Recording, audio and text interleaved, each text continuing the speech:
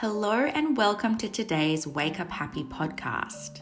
Today, I'm going to be talking about personality blind spots. For every single one of my listeners, you have a personality blind spot. And yes, that implies that I have one too.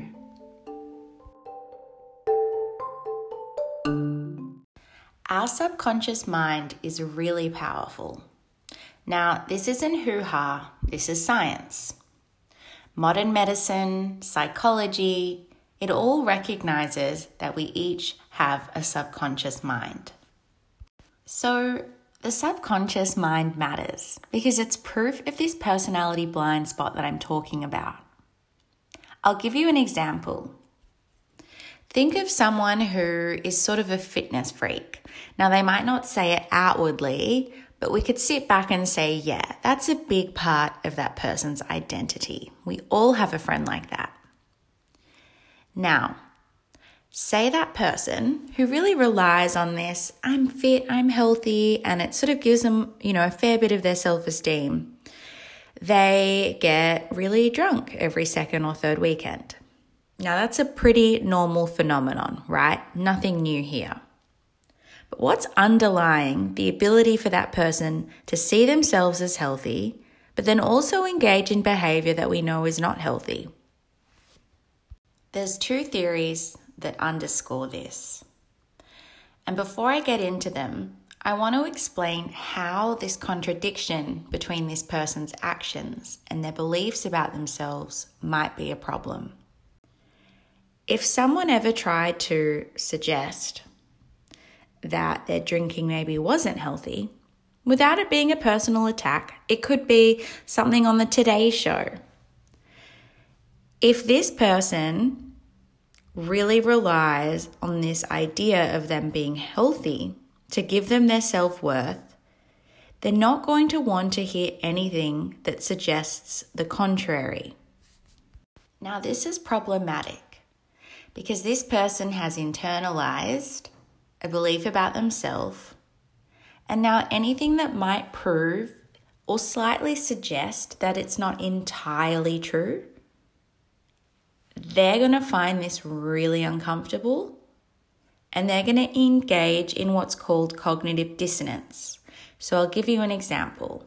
This person that we're hypothetically talking about hears on the Today Show that anything more than 2 drinks is really bad for your health, it has lasting effects on your organs, and yada, yada, yada, yada. And say you look over at this person and you can see their brain is going, oh my gosh. And they might say something like, oh, that's ridiculous. They've got no proof for that. Or they might even be a little more intelligent than that and mention a study that they read that suggests that the guidelines on alcohol drinking are wrong. So the use of that self-justifying thought about a study that disproves it, right? That's an example of cognitive dissonance. Now, cognitive dissonance is basically the psychological theory that as humans, we find it really uncomfortable when we have a conflicting belief with our actions, or our actions conflict with our beliefs, one or the other. And the theory suggests that this is very uncomfortable, and a human will do whatever it can to ease that discomfort. Now, how do you ease the discomfort? You ease the contradiction, right?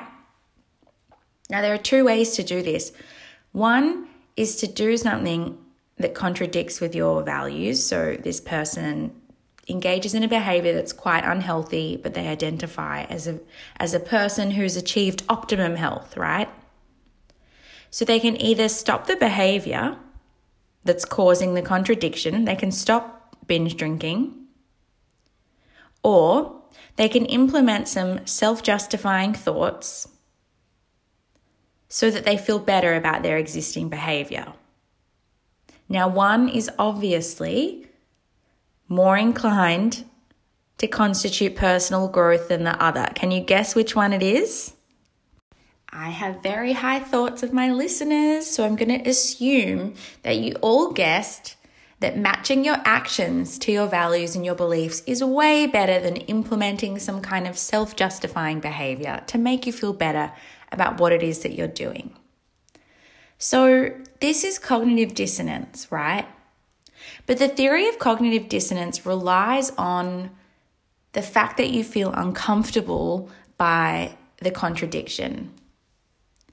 Now, sometimes we're not really aware of the fact that we're uncomfortable. We might just be so good at self-justifying a behavior of ours that we don't even actually realize that it makes us uncomfortable. So a really good way to figure out when and where you're using cognitive dissonance is to start taking note or writing a list of when you use self-justifying behaviors. Now, not all self-justifying behaviors mean that you're engaging in cognitive dissonance. Cognitive dissonance isn't always a bad thing, right? You might care about the rights of animals, but kill spiders in your house. But if you can sit with the contradiction and say, look, I do care about animals, but I also will kill an insect when it is inside my house. That is functional. That's quite healthy. Now, the difference between someone who can say that versus the fitness freak example, that person relies too much on their identifying personality trait, right? They rely too much on the fact that they're this fitness freak, and that's what gives them their self-esteem. If they felt that they had inherent value, just as they were, unhealthy, healthy, anything to the contrary would be much less distressing to them. Now, this is going into another topic, but I just want to start with how do we identify cognitive dissonance and what's the best way to fix it. Now, it's hard matching your actions to your values. It is really hard, but that is what's going to separate you from the people who aren't fulfilled in life and aren't successful. That's what's going to separate you. If you find it really hard to state, yeah, I'm vegan, but I kill insects in my house, if that's really uncomfortable for you, there might be a few reasons. Maybe it really is a breach of your values and you know it, and your subconscious mind is trying to protect you from that fact. Or maybe you overvalue the fact that being vegan is what gives you worth in society. And that's why you really don't want to admit anything that might suggest that you're not 100,000% fully fledged vegan. So there are different sources and different reasons as to why we implement cognitive dissonance. And like I said, it's not always bad. But your personality blind spot is hiding among your cognitive dissonance. So guys, I feel like I've left you with more thought-provoking problems than solutions. And this is part of personal development, right? And growth. You kind of open Pandora's box and then you're like, now what do I do? But just try and implement a really non-judgmental attitude and go, hey, what do I self-justify? And if you get to a point where you're feeling really confused, that's probably the time to reach out to a therapist or a coach. And you can kind of work through this with someone else or even a friend that you trust. All right, guys, I hope I've given you a little more stuff to add into your toolkit, and I will see you next week. Have an awesome week, and we will talk soon.